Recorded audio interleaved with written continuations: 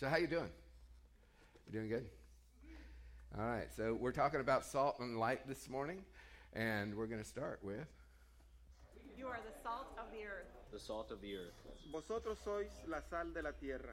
You are the salt of the earth. But if salt loses its saltiness, how will it become salty again? It's good for nothing but to be thrown away and trampled under people's feet. You are the light of the world. You are the light of the world. The light of the world. Vosotros sois la luz del mundo. The city on top of the hill cannot be hidden. Neither do people light a lamp and put it under a basket. Instead, they put it on top of a lampstand, and it shines on all who are in the house. In the same way, let your light shine before people, so they can see the good things that you do and praise your Father which is in heaven. Let the light shine before the people. Let your light shine before people. And let your light shine before people. So they can see the good things that you do and praise your Father in heaven. You are the salt of the earth. The salt. That sounded familiar. So that's what we're going to talk about today, is the idea that we are to be salt and light in this world. To kind of get what we're looking at in the Sermon on the Mount is just, it's powerful, and there's a lot in it. And so for the past couple of weeks, we've been looking at the Beatitudes and what a Beatitudes kind of Christian would look like. This is Jesus outlining for us. This is what the expectation is. This is what a Beatitudes kind of Christian is. So what that looks like is that we recognize that we have brokenness in our life, that we need God, that we can't do it alone, that we've got to reach out. And in order to do that, we've got to understand that we've got issues and things that we need to confess and turn over. It's called repentance, which simply means to turn away from an old lifestyle or a thing that God is trying to get us to deal with. And when we do that, we're going to feel a sense of loss. When we let even sin, some of my sins were fun, they hurt later, but and so some of the things that get in the way of my relationship with God, everything's not a horrible, terrible thing. Sometimes I can put things between me and God, which, by the way, is what sin is anything that separates me from God. And it's easy to put things that you might characterize as, well, that's a good thing. But if it's interfering with your relationship with God, then you need to look at that. And some of the things we have to let go, we need to mourn that loss. And then we look at the world. Corey did a great, when we think about the darkness that is in our world today and how big that is, the sin that covers out, all that's going on all around the world. And we've seen evidence of that from all the shootings and all the stuff, terror around the world. It's big.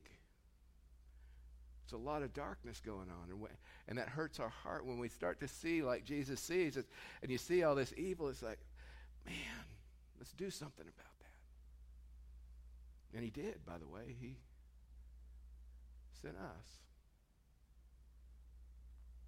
But it does for me when I start to think about how big this is. It's like, man, that's bigger than me. I'm not big enough.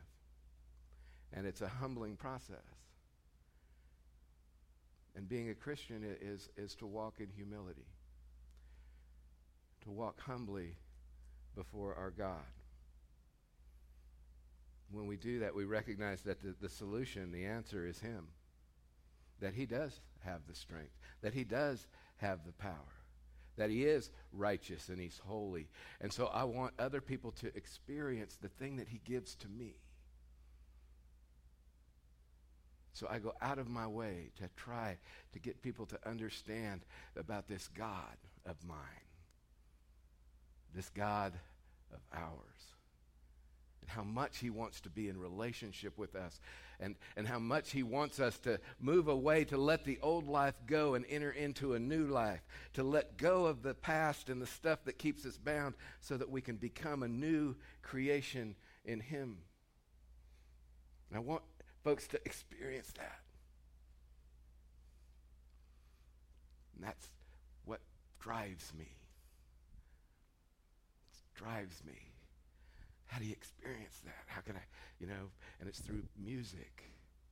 We get to experience the presence of God. We prayed this morning for the music to be the tip of the spear. Sometimes we come in with a hard heart, and we need something, just poke a little hole in there so the Holy Spirit can go, thank you. The prayer time can do that.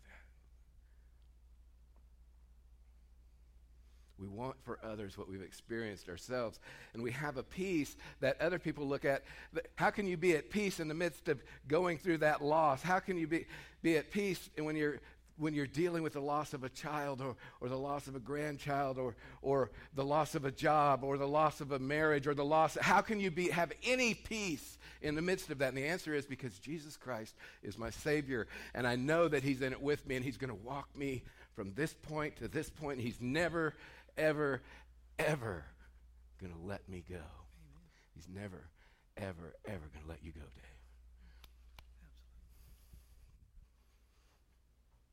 He's with you. I don't know what you're going through. I can tell you completely and with total confidence that God is with you in it. God is with you in it, Patty. He's not going to let you go, and we want people to experience that. So they look at us, and they go, how do you have peace? Well, I've got a Savior. I got a Savior who loves me.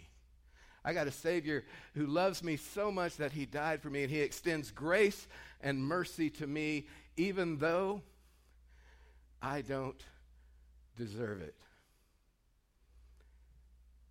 God's unmerited favor, grace. God's love and grace is greater than all our wrong choices. Did you know that? You know what all means? God's love and grace is greater than every wrong choice we've ever made. And he wants us to walk with him. He wants us to have peace in our relationships. He wants us to spread that peace to others. We're talking about salt and light here in a little bit. To be that, to carry this lifestyle that he's just reflected to us in the Beatitudes, to carry that with us everywhere that we go. Some folks are going to make fun of us, though, and Jesus is clear about that when he says, you're going to be persecuted. People are going to call you names. That's going to happen. But you know what else he said? Don't worry about that. They've been doing that to my people for ever. The prophets came, and what they do with the prophets is, they treated them very, very poorly. Jesus came. And we love you, Jesus, as long as you're doing what we want you to do. We love you to heal us. Help me to see, feed me. I love you, I love you, I love you. Change your life. Hold on, bud.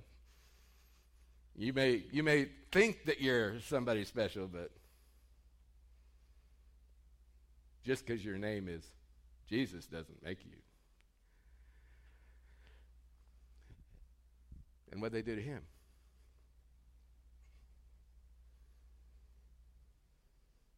Crucified him. But we at our core want what Jesus wants for ourselves, for our families, for our workplaces, for our school, for everywhere that we go. We want them to experience this Christ of ours.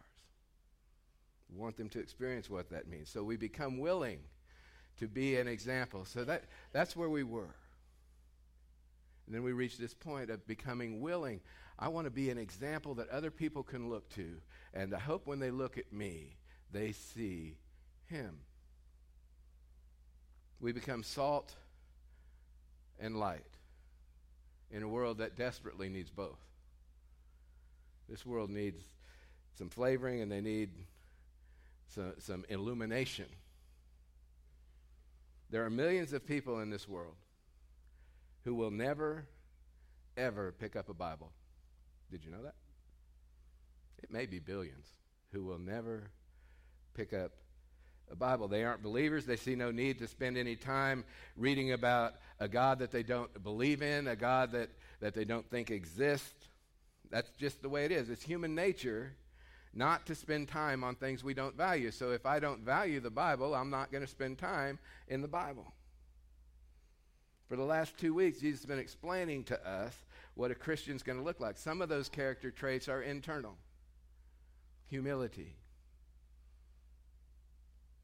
Some of those, though, are visible to others. The saying you may have heard is that we as Christians might be the only Bible someone ever reads. You might be the only Bible that someone ever reads. Might be you. Each of us will choose to live a life that reflects Christ or a life that doesn't reflect Christ. Our family will either see Christ in who we are, and that doesn't mean getting it right all the time. I think in Bible study in class this morning we were talking about, do you get it right all the time? What did you guys decide? No. We don't get it right all the time, but that's not the point. The point is, what do you do when you get it wrong? Do you act like you got it right? Not if you're following the way of Christ. You don't. The forgiveness and repentance piece is a visible piece within the context of our family. As parents, we need our kids to see that we don't do it right all the time, but when we get it wrong, we show this is what you do with that. And we seek God and we seek forgiveness and we seek to show our kids how this Christian life is lived, really. Not just we get up and go to church on Sunday morning and then we get home and we do whatever we want life. That's not the Christian life. That's something else. The Christian life is that this is a 24/7 thing that we do all the time. And when we mess up, our family, by the way, is going to know it anyway. So we might as well just deal with it in a healthy, in a Christian way. Jesus will meet us wherever we are. God's love and grace is greater than all our wrong choices. God's love and grace will meet us wherever we are. So when we live this out, then other people are going to see it, and the people who see it the most are those around us. School, work, they see it. Home, they're going to see these things in us, and they're watching. They're watching. When we reflect Christ, that's what's meant by being salt and light. We're reflecting Christ because that's what we're about. In the time of Jesus, salt was related to three qualities in people's minds. This is a long time ago. You know, they didn't have refrigeration. They didn't even have the internet. I mean, they couldn't even Google stuff. How do I keep my meat from spoiling? I mean, how did they live? It's just horrible.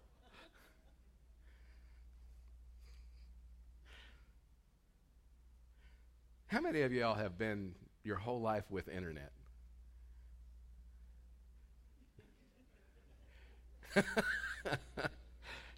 Wow.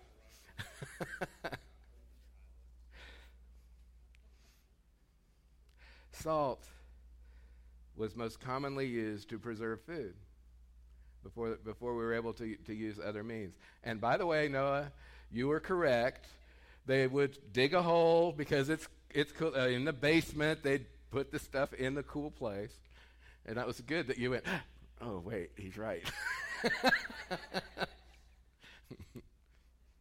But that's not the kind of thing we're talking about. Although they did hang the salted meat in those cellars because it would help preserve it. Meat would decay without salt. It can do nothing else. Think about that. Meat decayed without salt. It can do nothing else. The world without salt will what? Isn't that amazing? Jesus, this is written a long time ago. What do we see in our world today? We see decay at the core of it. The world without salt will decay. Who's the salt? We are. So when we choose not to live as Christ would have us to live, we see decay. Another thing about salt is that salt helps eliminate the blandness of food. I used to, at one point I was diagnosed in my early 20s with diverticulitis, and back then it was, okay, you can only eat bland food. Let me tell you, anybody ever been on a bland food diet? Ugh. Horrible. Horrible. Salt helps eliminate the blandness of food. Oliver Wendell Holmes once said, "I might have entered the ministry if certain clergymen I knew had not looked and acted so much like undertakers."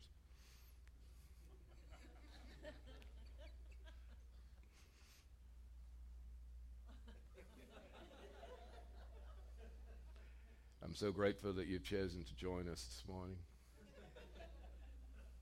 I'm here today to tell you about the joy of the Lord. The joy of the Lord lights my path, leads me in ways of righteousness for his name's sake. Puts a smile on my face like this every day. No, that's not, Jesus didn't say that, okay, when you let go of that stuff, you can't enjoy anything ever. We went to a concert with a friend of mine a long time ago, and he'd been in the church a long time, but he was getting on fire for Christ, and so we went to a concert. We went to Leonard Skinner concert, and there was 4 of us that went, and we'd had a ball. It was just a blast. And as we're leaving, he said, I didn't know that Christians could do this. Yes, we get to have fun. We get to go places, and we get to play. If you're able to, you can go play. And whenever Mike's playing, if you're in the vicinity, you need to go see he and Ron Kimball.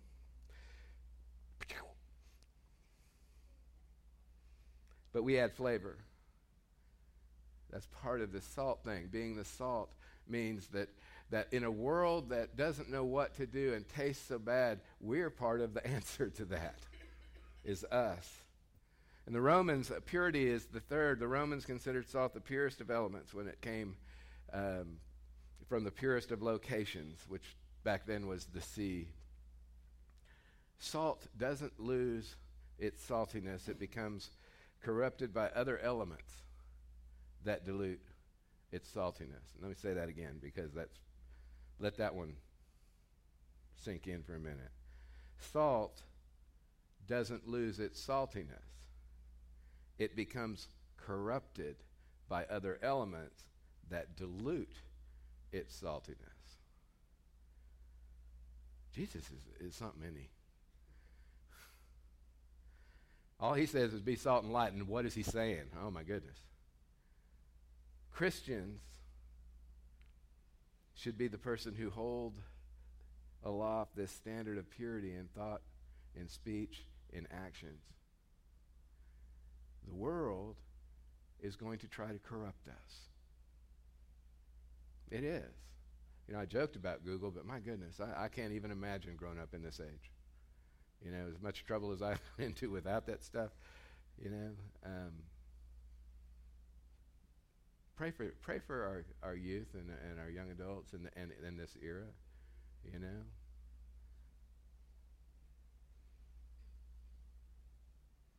Purity, salt.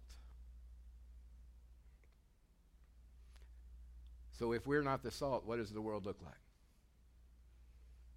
Decayed, bland, impure. Boy, we better get to it, huh? But it doesn't stop there, because he also says, you are the light of the world. And I was going to, as an illustration, black out the whole room and get the emergency lights out and turn out the lights just to make a point that make it completely dark where there's not any light in here, and do what kind of Corey was doing. And then shine a light. And everywhere that the light shined, you know what would have happened? There would be no darkness. when we turn the lights, you see the lights are up this morning. It's light in here. Where there's light, darkness flees. And we're to be the light of the world. We're supposed to be that light. A light is seen. There's no such thing as secret discipleship, for either the secrecy destroys the discipleship or the discipleship destroys the secrecy. That's Barclay. Our Christianity should be visible, should be seen by other people. Other people should see it. A light is a guide. A light guides us to different places. A light in a storm. You ever been shipwrecked in your life? I don't mean literally. Well, maybe you have, but I think most of us have been figuratively shipwrecked at one point or another. Didn't see the rocks coming. Needed light to guide our way. A light can be a warning as well. Part of our role as Christians is to warn. Now, we can't control anybody, but we can warn people the path you're on is a path that's not going to be good for you. See, the message this morning is not complicated. What are we to be? Salt and light. It's not difficult. What does that mean? I know it means a lot. So to be the salt means season. We bring flavor. We preserve. We purify. That's what we do. If we're not involved, then you see decay and all the things that are going on. What does light do? It eliminates the darkness, takes away the darkness. That's what Jesus is asking of us. It's not complicated, but it ain't easy either. Because it's going to require us to get out of our comfort zone, to engage in the world, to become public Christians. Yikes. You mean people are going to know that I'm a Christian? Yes. Yes. Let people know that you're a Christian. It's a good thing. When Mr. Rogers says, look for the helpers, you know who that should be? Me, you, us. We're the helpers. We're the ones that bring flavor into this world. We're the ones that make a difference. We bring light. We're supposed to be one of those helpers. And that's going to look a little different for each of us, right? Because in our public Christianity, maybe somebody like a pastor, someone like me who's very visible, with being ReverendDevine, you would assume that I'm probably a Christian. Yeah. You would think, if you're going to be a pastor, you probably of a Christian church, then you probably ought to be a Christian. So I'm pretty publicly a Christian. Not everybody's a pastor, though, right? So where you are, if you're a construction worker, then you may not be as out there as what I am. Maybe your public Christianity is in one-on-one relationships or in smaller groups or that kind of thing, but don't hide it. In your family, live this out.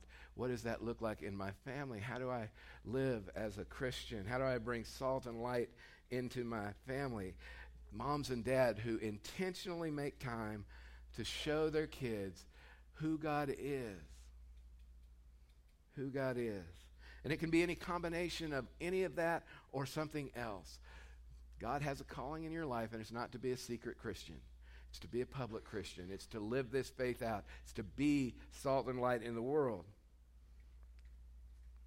So the circumstances of being salt and light, where that's lived out, are not the main thing. The main thing is that we bring salt and life into lives in such a way that God uses that to reach others. That's the point. Be that. Live that out. The message is a paraphrase of the Bible, but sometimes it hits home runs. And so let me read this to you. This is our passage this morning out of the Message. Let me tell you why you're here. You're here to be salt seasoning that brings out the God flavors of this earth. Isn't that cool? Here to be salt seasoning that brings out the God flavors of this earth. If you lose your saltiness, how will people taste godliness? You've lost your usefulness and will end up in the garbage. Here's another way to put it. You're here to be light, bringing out the God colors in the world. God is not a secret to be kept. We're going public with this, as public as a city on a hill. If I make you light bearers, you don't think I'm going to hide you under a bucket, do you? I'm putting you on a light stand. Now that I put you there on a hilltop, on a light stand, shine. Shine. Shine.